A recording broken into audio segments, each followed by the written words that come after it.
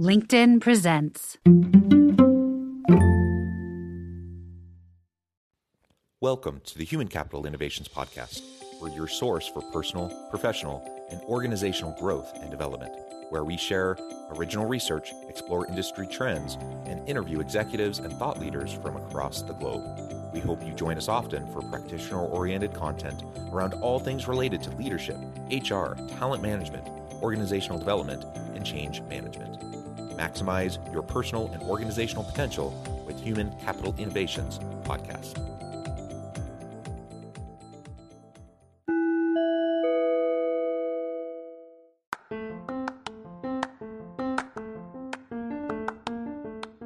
Do you enjoy the Human Capital Innovations Podcast? Enjoy ad-free listening by going to the Patreon page, and please consider contributing even at the producer or sponsorship level.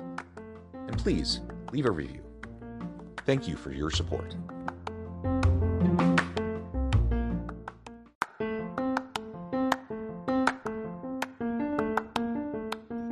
Welcome to the Human Capital Innovations Podcast. In this HCI podcast episode, I talk with Goodman about helping high achievers become super achievers by clearing the crap in the way.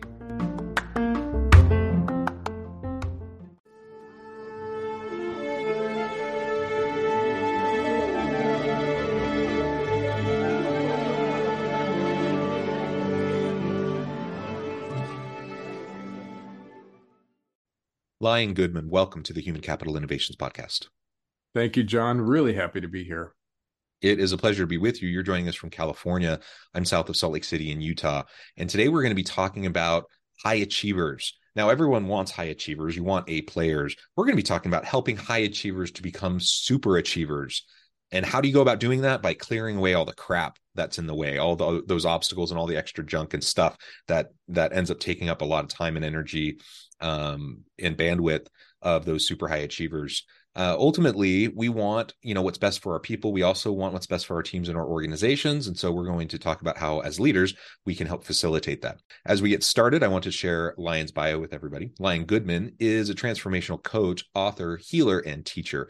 At the age of 26, he was shot in the head 4 times. This near-death experience kickstarted his 5 decades of research into the nature of consciousness, developmental psychology, spirituality, and healing. He created the Clear Beliefs method of trauma-informed therapeutic coaching, which he has taught to more than 500 coaches, healers, and therapists around the world. His training is accredited by both the International Coaching Federation and Association for Coaching. And I think that 500 number has actually gone up as we were talking in the pre-interview, more like 600. You're doing some great work. Anything else you would like to share with me or the audience by way of your background, personal context, anything you'd like to highlight before we dive on into the conversation? Sure. I think it's important to note that I was a headhunter for 25 years before I got into coaching. And so I was working with executives, senior executives, C-suite, and all the way down through the organization, trying to understand who the best fit was for each position that I was hired to fill. So that combined with my coaching has brought me into executive coaching and team coaching.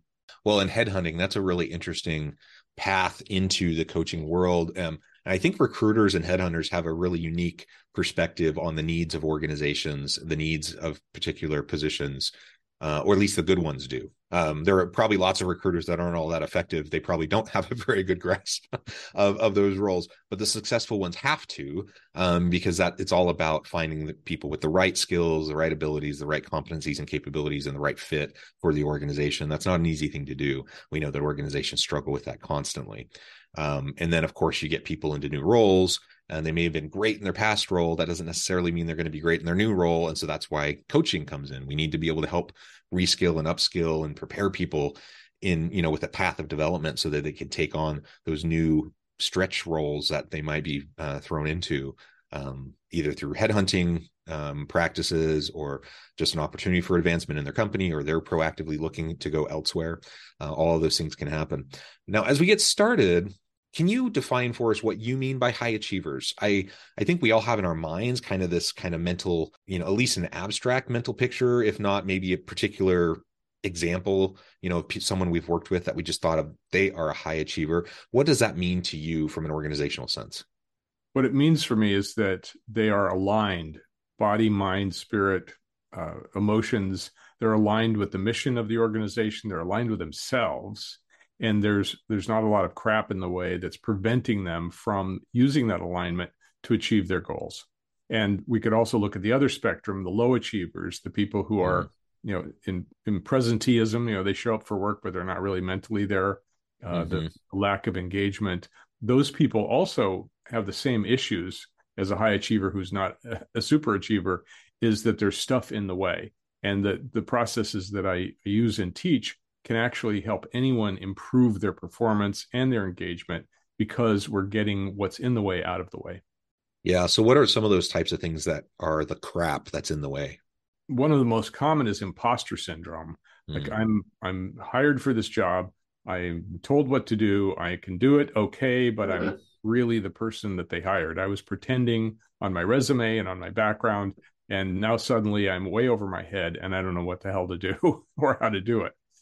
Fortunately, there's training organizations like yours that can help them with the outer skills, but the inner issues are the ones that mhm. I focus on.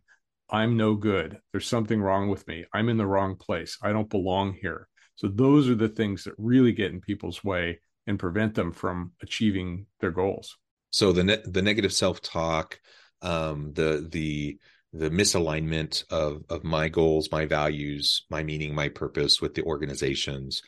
Certainly, there could be a lack of skill, or at least the need to further develop the capabilities necessary for this new role. That's a very common thing that probably most people who find themselves in a new type of leadership role find themselves in.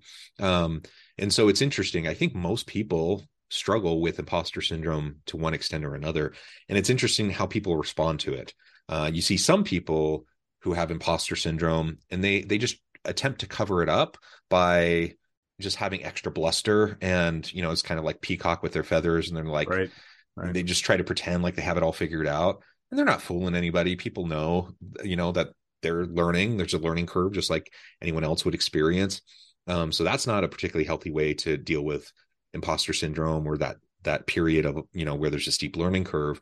But on the other end of the spectrum, where you just have people who are constantly ruminating around self-doubt and spiraling and getting overwhelmed, and not being able to actually move forward. They Right. get into decision paralysis, and they just can't do anything to move forward. That, of course, is a horrible situation to be in too. Right. um Hiding out and camouflage are two other very popular yes. techniques. Right. If I Yeah. cover myself up and pretend I'm working, that nobody will notice that I'm actually incompetent. Yeah, so just busyness, right? Yeah. That's one of those camouflage pieces. Like, Right. I'm just going to be super busy. I'm going to be in meetings constantly. I'm going to always be doing stuff so no one can claim I'm not working and I'm not doing my job, even though I'm not really accomplishing anything. I'm not really supporting my people. I'm not really doing what needs to be done. I see that so often. And I think sometimes people recognize it in themselves, but a lot of times they don't even recognize that's what's going on. But if you start to slow down and reflect and work with them as a coach, you start to realize pretty quickly that those types of hindrances are there, that are keeping them from really leaning into the new position, learning, growing, and maximizing their potential.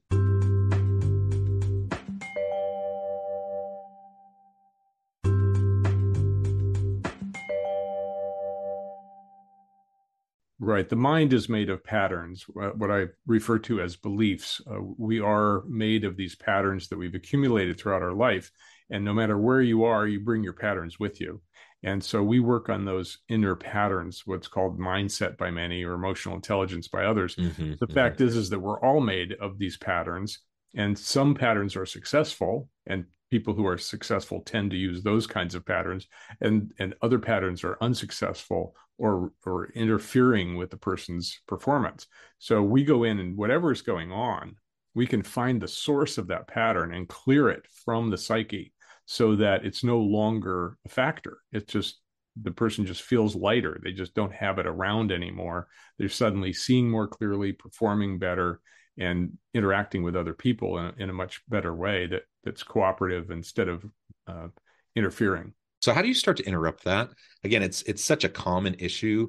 I've certainly felt it. I found myself in those situations, and particularly as I was going through my academic career, As I was pursuing a PhD, I felt huge amounts of imposter syndrome, especially early on as I was going through the program. But then as I finish and I'm starting to move into my academic career and I'm moving into a professorial position, just having a lot of the fear of being found out. Like, I don't really know what I'm doing. I don't really know what I'm talking about. I'm really just building the plane while I'm flying it. And it's kind of a ruse, like there's that kind of a concern that so many people have. I've felt it. How do you disrupt that when people are kind of stuck in that pattern of that kind of negative thought cycle and process? So there are many ways of dealing with people's failures and their internal failures and their external failures. Most of the methods are outside in. Just do it Yeah. this way, learn this new skill. We work from the inside out. We go to the source of whatever that pattern was. And often it's in childhood. So these are patterns that have been with people their whole lives, and they've figured out strategies to work around them. But if somebody's got imposter syndrome or failure syndrome, they're doing all kinds of things to cover it up. But there is a pattern, there is a core inside the psyche, and we work very deep internally with people to transform those inner patterns so that they just disappear. So, for example, if a child is told by their parents, "You don't belong here," uh, then that person grows up trying to pretend to belong. And Mm. so we can go in and we use a process called memory reconsolidation in psychology to shift the beginning of that pattern, the foundation of that pattern, so that that person suddenly doesn't have that crap anymore. It's gone. It's out of the psyche. It's no longer in their way. People report that there's huge weights lifted off their shoulders. They're seeing more clearly. They can interact with people without those feelings anymore. So that's what makes our process so powerful. It's a multidimensional approach to going into the psyche at the core and clearing what's in the way. Yeah. Yeah. What are some of the other types of crap, the stuff that's in the way, that really hinders people's ability? And again, we're talking about high achievers already, people who are already performing at a high level, but we want to clear the way for them to really perform at super achiever levels, like not just, an all-star level NBA basketball player, but we want like the Michael Jordans, right, on our team. How do we help? What are some of those other areas of crap, and how do we help get those out of the way? Well, first of all, there's a lot of high achievers who are achieving highly because of some crap in childhood. Mm, So, for mm, example, I only get love and attention when I'm performing. yeah. That's a good foundation for high achievement. I'm going to go and achieve and achieve and achieve and achieve, trying to get that love and attention. And if I don't get it, I'll either work harder, I'll sacrifice myself, I'll sacrifice my relationships. You get people who are very narcissistic, who Mm, care only about themselves and their own achievements, and they lose contact with the fact that there are other people involved. So there's a lot of really core patterns for even high achievers that if you get that out of the way, suddenly they are more themselves. They're not fighting against themselves internally. I can't help but think about myself as you're talking, and doing a little bit of uh, personal psychoanalysis here. That happens when I talk to people. They just Yeah. naturally do that. Yeah, no, and I suspect others in the audience are doing the same. We're considering different aspects, and I've definitely, I can resonate with what you're saying, and there are aspects of that seem to be relevant in my past, and not to throw my parents under the bus or anyone else. People are doing the best they knew how, but there are definitely, we all have baggage, we all have trauma, we all have stuff that has impacted us. Hopefully, stuff that's impacted us in good ways, but also stuff that has put up roadblocks for us. And so being able, one of the things I find helpful about just this conversation is just the last 10-15 minutes of us talking has given me a chance to do some self-reflection, to think about my past, to think about how it's influencing my present and how I want to move into the future. Just being mindful of that and thinking through it a little bit is super helpful, and a really great exercise. It's why people get coaches. It's why they get therapists. It's those things are really important. What would your recommendation be to those listening who might have stuff kind of bubbling up as you're talking, and they're like, oh, I do really need to try to deal with some of these things? What would you suggest as kind of those first steps forward?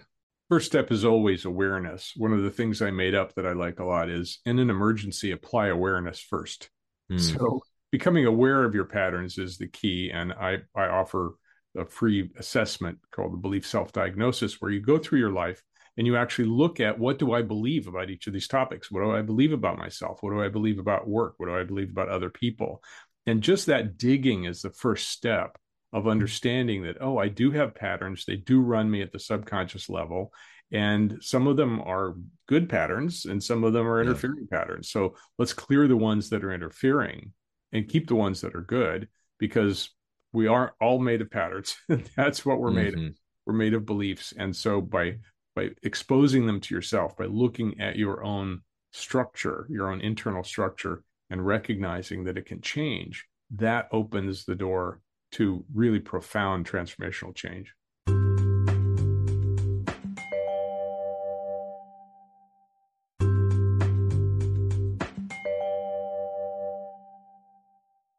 And what would you say to those listening who are saying, well, that sounds great, but I'm a high achiever now. And if I unpack some of these things that are actually the fuel for my high achieving, then maybe that goes away. Right. So maybe I didn't feel like I belonged as a child, or I was trying to perform to earn the love of those around me. Some of those things that you mentioned. If I start to unpack that and I start to recognize that and I start to kind of heal from any of that trauma, maybe my motivation leaves. Maybe I'm not I don't have the fuel to be a high achiever anymore. How would you respond to that? Well, it's a reasonable fear because our motivation is often wound based. What Mm, happens when you clear the wound is that your motivation becomes purpose based. Suddenly, you're in touch with your actual purpose on life, and now you're motivated to move toward your purpose. And that purpose may be within your company, it might be going off and doing something else, but your happiness level goes way up, your satisfaction level goes way up, your meaning goes way up, and suddenly you're living a life that you want to be living instead of a life that's pretend. mm. Yeah, and it's interesting. You say that the word pretend, and just a minute ago we were talking about imposter syndrome. Mm-hmm. So, the two go hand in hand. So often we spend so much of our life putting on a mask, putting on a facade, fueled by imposter syndrome, fueled by the trauma, and we end up spending a lot of time and energy pretending to be something we're not, because we feel like that's the only way we'll be accepted. That's the only way we'll be valued. That's the only way we can be successful.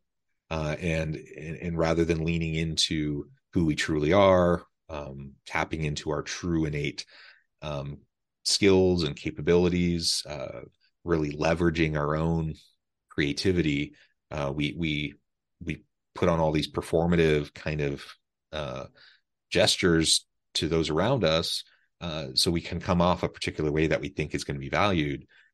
How exhausting is that? I mean, we spend so much of our time and Yes. energy doing that.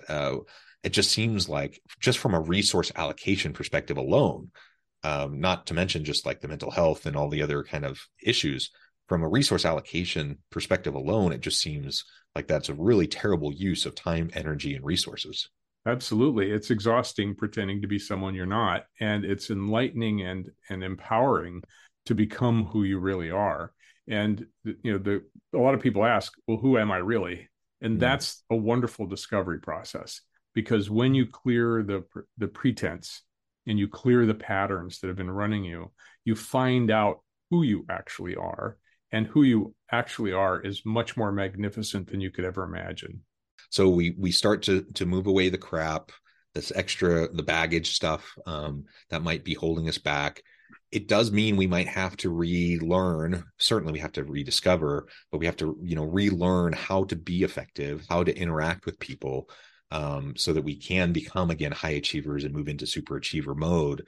But it's doing it in a healthy way. It's doing it in a sustainable way. It's doing it in a way that's not going to be exploitative of those around us, but rather it's going to be empowering and collaborative, and a rising tide lifts all ships. So if we're healing ourselves and we're creating an environment for our people, on members of our team, to also have that healing occur, I mean, just imagine the transformative impact that can have on a team within a given organization. Think about the cool stuff you can do. Think about the creativity and the innovation that can occur as you start to clear away that stuff. Think about all the the just nonsense drama, the interpersonal conflict, all the things that oftentimes are caused by these other things that, again, take just not just the imposter syndrome that takes time away from me and that's self-imposed, but like other interactions with people around me where my stuff is interacting with their stuff, and together we're creating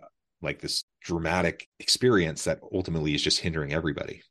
Right. In fact, when you clear the crap, the beliefs and the patterns from the past, you don't lose all the skills and knowledge that you've gained in your life. You actually can apply them more accurately, more clearly. All of the things that you've learned in classes in school and in your experience come to the front as actual human interactions and not simply patterns that you're repeating over and over again. So you become a better human being. Your virtues come up to the forefront because you're living as an authentic person, and authentic people live their virtues. So all of the virtues that you've built over the years, they come into play in a much cleaner way and a more performative way.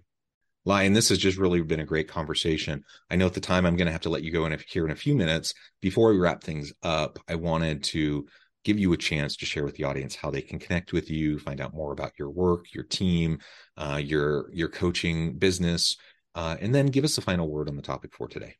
Sure. My personal website is liongoodman.com, and that's a place you can find coaching. Our leadership program is called luminaryleadership.net. And my final word is self-examination is not an easy thing to do, but it's like digging for jewels. when you move enough dirt out of the way, the jewels start appearing, and your life becomes jewel-like. You become a shining, brilliant addition to the world rather than someone who's fighting against themselves. Yeah, I love that. Lion, thank you. This has been a pleasure. I encourage the audience to reach out, get connected, find out more about what Lion can do for you. And as always, I hope everyone can stay healthy and safe, that you can find meaning and purpose at work each and every day. And I hope you all have a great week. Do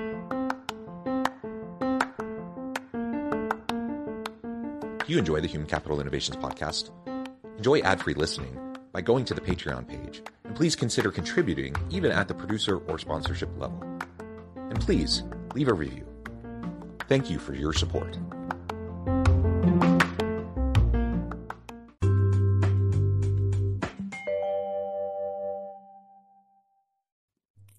Thanks again for joining us for this episode of the Human Capital Innovations podcast. I hope you stay healthy and safe and that you have a great week.